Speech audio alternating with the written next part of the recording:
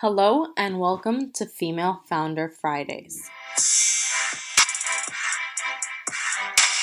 Today on the show, we have Steph Hahn, the CEO and founder of Cadence. Cadence produces specialty design capsules that make it easy to bring everything with you, starting with your wellness and personal care routine when you're on the go. Steph, welcome. Thank you so much for having me. Can you tell us a bit about your background leading up to you starting Cadence? So my background, I'll start way back. I'm a big rock climber. And so that kind of led to me in school. I did my study abroad in Melbourne, Australia, and I really fell in love with surfing and climbing and just ended up road tripping almost every weekend. And at that point in time, I also had very, very sensitive skin. And so I was the only person bringing a giant bag of products around with me. And from that experience, that, movement bug gets in you. And so from there on out, I've always been someone who's enjoyed, whether it be going to the gym before work or going out with friends, weekend trip, outdoors. I would consider myself someone always on the move. And in school, I really focused on consumer behavior psychology and movement psychology, so how the way we move impacts the way we feel, obviously on top of business and another major. But after school, my career led me into film. So I ended up as the head editor for an international film tour. It was very much a startup, even though it had been established for quite a long time. We hustled. I mean, it taught me the hustle in a way that it carries through now. From that job, I was on a weekend climbing trip, and I was in the campground bathroom with my giant bag of products, and I had all these plastic little bottles and giant Ziploc bags with me, and I was rushing to finish my nighttime skincare routine when two other individuals came into the bathroom, and they also had their giant bags of products. And so I started talking to them and really took away that more people have this problem than just me.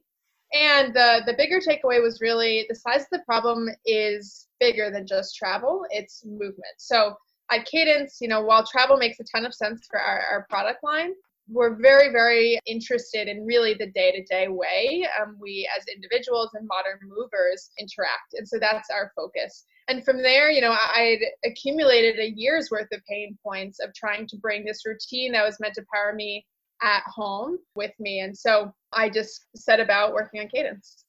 That's beautiful.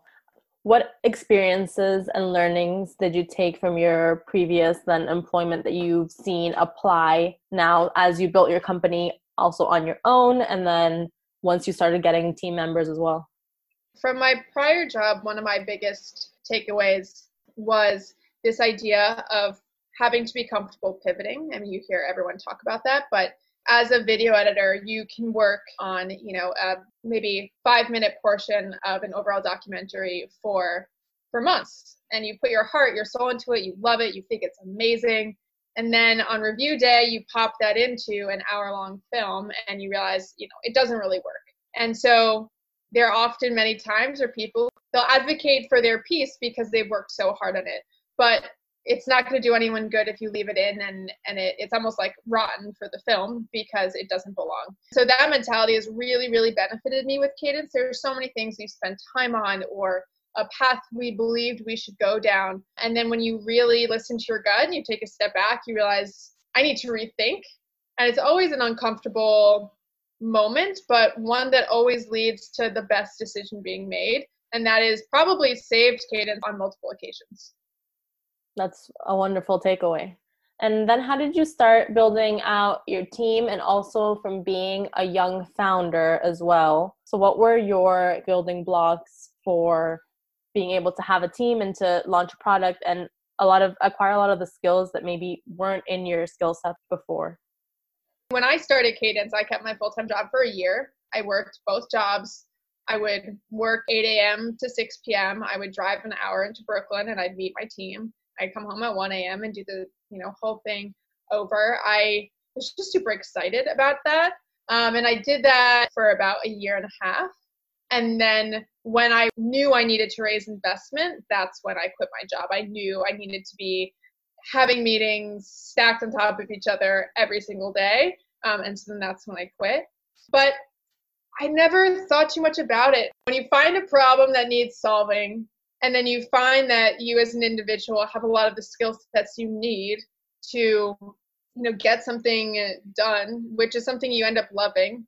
I never thought about the negative. I mean, I'm young. I definitely felt like now is the best time to go about it. I also feel like if you go get your MBA or, go to grad school, you could be dropping 100K on a master's that you don't end up using. So to me, the risk was never that high. And I definitely am an individual who learns the most through experience and being able to apply it to my own life. So I mean, I've learned so much more than I think I ever would have if I had gone to business school. So I never was afraid. I also feel like, you hear when women talk about giving birth, they always say that, there's some chemical in your body that erases how difficult that experience was. So you want to have kids again. And I feel like as an entrepreneur, if you were to know how hard it's going to be at the beginning, you would definitely think twice about it. But you kind of just launch yourself into it, and something's really hard, it's super hard, and then you get past it and you kind of forget about it, and then you keep moving on. And I think the biggest way you can propel yourself forward is by finding a good person or a good team. And team is actually one of the most complicated parts of starting a business. When I started my company, I started it with my oldest friend, and everyone tells you to be aware of that. And it's not anything against the person you started with. It's just people have different goals in life. Some people want to be up until 5 a.m. working on something and not socialize and not sleep and not take weekends off. And then some people do. So sometimes you just need someone to start it with, to feel like you have a partner, even if they're not, the person who's your forever. And then things really ramped up for us when we found someone we could work on our engineering and product side with, since we're such a product focused company. And that's when the gears really started turning. But to any person listening who is, a founder, I would say embrace the fact that it's extremely lonely at the top. You have to kind of be a mother and shield your team, and you take the brunt of everything. And then, it's your job to always, make sure everyone's okay always. Right. And how did you find the people for your team for the start? I'm a big believer in just telling everyone what you need and what you're looking for. So I found our engineer because I was doing market research calls. I would ask multiple friends to introduce me to 10 friends. I would schedule a phone call with them and ask them a series of questions to make sure I better understood their experience and hone in on our target consumer. And in that process, I would tell everyone, hey, by the way, if you know an engineer or product designer, please let me know, because we had gone through multiple engineers. Everyone told us our product was not possible. They suggested, making all of these changes that would take away what was special about the product. And so I was really desperate to find an amazing engineer. I mean, what I was looking for was truly a needle in a haystack. I went to liberal arts school. I don't know any engineers. And then this one guy I happened to talk to was like, yeah, my best friend's an engineer. And he happened to be an engineer who worked for a tooling company, and they ended up becoming our manufacturers. So I know, sometimes the question is how much of entrepreneurship is luck versus skill. I feel like definitely there's that element of luck to it, but also if you don't say anything, you're never going to find your person. So all the people that I've really connected with have been through referrals. That's a great strategy. I mean, I am also of that abundance mindset that people talk about, where it's actually better to speak about your dreams and your ideas than to keep them to yourself and be worried that people are going to, take my idea. But for the most part, actually, people are more willing to help, and more doors open the more that you talk about it. And especially when people see the inspiration in you, I think that's also very magnetic. So can you talk about your specific product? Because I know the Cadence capsules are unique in many ways. Can you highlight on the product side and then also on the business side? Because I know you have an environmental aspect to the product as well.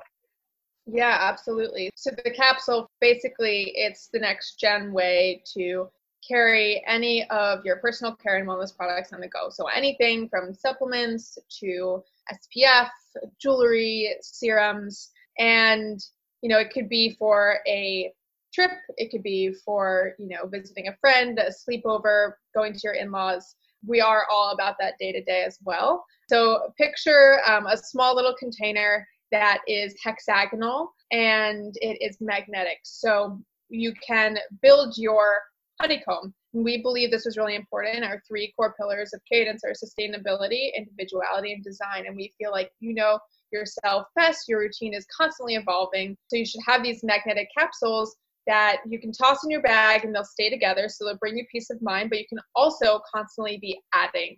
And so the capsules themselves have magnetic labels that go into the lid. You can pick from our standard options on our site. So you could pick our sun icon for your SPF, or you could pick our shampoo, or you could completely customize and, type in your specific medication or skincare product. And our caps are also magnetic. This way, say if you're at the gym, you can unscrew your cap, you could stick it on the side, and this way it never is on the dirty counter. So we've just really designed the capsule to eliminate any negative movement experiences you might have. The biggest thing for us is that it's totally and 100% leak proof. I personally have had so many bottles leak on me, and it just can potentially ruin your whole day on top of your bag and your clothes or anything inside. So they're 100% leak proof, extremely durable. We've tried to run it over with the car. It still stays intact. And so ultimately, that is the summary of the capsule on the features side. And then on the materials side, our products are made from recycled ocean-bound plastics. So it's made from that material, which is sourced from our partners in the USA. The company is called Envision Plastics, and they pay locals all over the world to collect plastic off of beaches, which then gets reground and turned into our material. We also reuse all of the scrap generated from our manufacturing process, so there's no waste generated there. That's wonderful. Did you always think that you wanted to have this component of understanding the whole ecosystem and kind of contributing positively from that side as well? Yes, I mean, it's such a core part of our brand, and also, it's cheesy, but, the team. I mean, it really means a lot to us. All of our packaging is recyclable. Any marketing materials we do put in our packaging is on plantable wildflower seed paper, and all of our shipping labels are compostable. It means a lot to us, and we want to kind of take a stand in this industry that has almost been forgotten. I mean, in terms of single-use bottles, it's absolutely detrimental to the environment, and in the personal care space, we don't talk about it. I mean, think of all the times we've gotten samples, or you go to a hotel. Luckily, there have been a few bans that have been in support of this, but even think of waiting in line, say at Sephora, you have all of those single-use, small, travel-sized products. They end up in landfills, and it's pretty terrible. On top of that, you never trust that they're leak-proof, so then you toss that in a giant Ziploc bag. And we wanted to bring that to the forefront. We want to break up with travel-size, single-use, and we kind of want to, change the way we do things so that we can be a little bit more conscientious of our planet. I love that. Can you walk us through how you thought about some of your milestones at the beginning? The biggest milestone at first was, A, find an engineer, B, create a product and a design that we loved. And we spent so much time on that. I mean, days on the tiniest of details, because it all matters to our brand. Then once we solidified the design, it was finding a manufacturing facility, and we were doing that in tangent. So we ended up, sometimes you don't see the things that are in front of you. We were looking in Asia, and one of our great advisors was like, well, why don't you use the US company that, our engineer used to work at? And we're like, oh, that's an amazing idea. And so they not only became investors, but it's awesome because they're in Bozeman, Montana. So all of our manufacturing is USA based. And so it was solidifying that. And then, of course, our design for manufacture, which is a whole beast in and of itself. And then it was raising investment, which is a full-time job. And then once we raise investment, it's just eyes on the ball of launching. Right. And then from more of your emotional journey as an entrepreneur, what were some things that you struggled with the most, whether it was, the public speaking aspect of having to go and promote, or whether it was encouraging and motivating the team, or whether it was having, to be in person, showcasing the product? I would say I almost felt like I hit a wall when it came to raising investment, because I'm a first-time founder, and I didn't come from another startup, and I didn't go to Harvard Business School.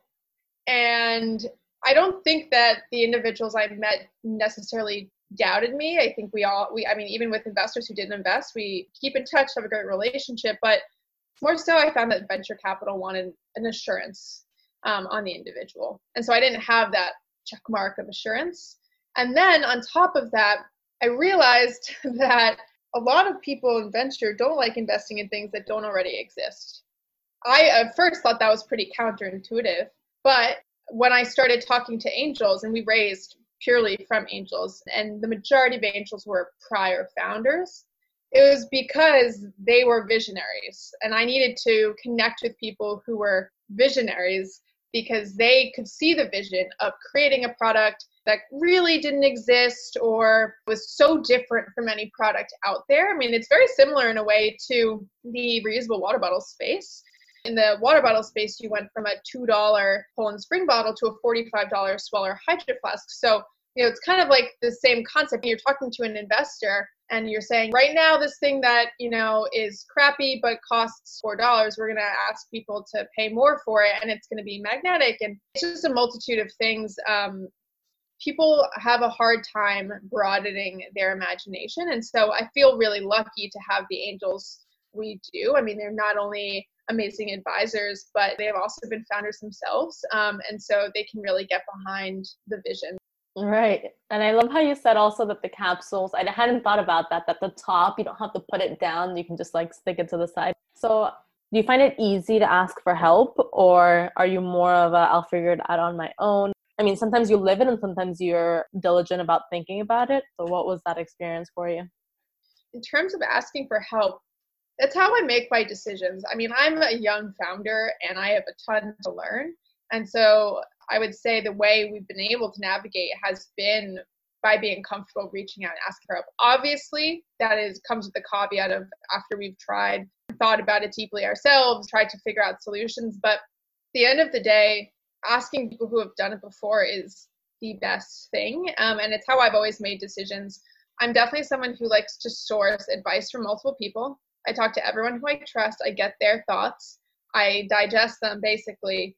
And then I will ultimately feel like I have all of the ingredients I need to make the best step forward. And then I feel comfortable making that decision. So asking for help, I think I could do it more. Honestly, remembering, our advisor is a specialist in this. You should make sure to ask them for help, when you're trying to, think through something in their realm of expertise. So I think it's absolutely key. And has there ever been a realization or a best advice that you've received or that you've read that totally changed the way that you looked at your business? I would say the biggest thing that's impacted the kind of business we've run has just been looking at the environment, looking at the, VC bubble and how all of that is working, and being really strategic about who we bring on and take money from and all of those things, and not just following the path because everyone goes down the same path. But advice that always stuck with me was from one of our advisors. She said, the minute you start talking about how hard something is or complaining about it, you are absolutely just wasting your time. And so obviously you can talk through it with your advisors and come up with strategic moves forward, but just complaining about it does nothing for anyone. What's a piece of advice that you think is pure fluff or that you don't agree with that people often repeat? Raised from friends and family. I think I'm not like against the advice. I more so think we should ban asking that question. I mean, I think it's like the least actionable advice one could possibly ever receive. Your family either can help you or they can't help you. If they can, I assume you would have asked. If they can't, like, what are you supposed to do about the fact that your family doesn't have disposable income to be able to support your idea? I think it also creates this air of like only those who come from immense privilege can be entrepreneurs. And I mean, I think it's so much of the conversation happening today. So I'm a huge proponent of people just eradicating that from their list of things they advise. I mean, I think it's offensive, actually. Mm-hmm. Yeah, I think that maybe the better pivot is like obviously getting the excitement of like, oh, have you told your friends and family, and like, are they hyped about the product? Like, did they sign up to be on your email list or whatever? And like, that's okay. Then it makes it attainable for everyone. But yeah, I agree on the raising money side. Like, it depends. It's just not something that is available to everyone. What is something that you read or listen to often? I'm currently reading Richard Branson's Losing My Virginity, which is fantastic. I highly recommend it. I feel like if you're working almost a 20-hour day, the last thing you want to do before you go to sleep is read like a self-improvement business book. But I feel like it is my job to be self-improving and reading about business. And so I was excited to find Richard Branson's book just because his life is so exciting and incredibly inspiring. It's definitely an awesome read. So that's what I'm reading. I also, while I'm eating breakfast every morning, I will read, obviously, the New York Times Morning Briefing, which is kind of my quick dip into the news. What groups or associations are you part of outside the main job? I would say most of my groups are, at this point, female founder groups. I'll have like a mastermind call with a few founders on a Friday. We have different Slack groups and meetings for others. I honestly have not found the trick of being able to do it all yet. And so therefore, I haven't worked out in a really long time. But yes, my climbing community will always be very special to me and my climber friends. You know, if I can get out on the weekend and go climbing outdoors, I definitely will. But I would say my female founder community is my main priority. And last one, if a founder is coming to you and they're like, I want to start something, share some general wisdom, or do you direct them? I direct people to books a lot. I direct people to TED Talks a lot. I direct them to my lawyer and a good CFO. Anything else that you want to say or share? Yeah, you can find us at keepyourcadence.com and on Instagram. And if anyone, needs support or thoughts or help, any other founders out there, I'm super happy to help. Beautiful. So thank you so much for sharing your story. And thanks for everyone listening. Hope we all learned something new, and see you all next Friday.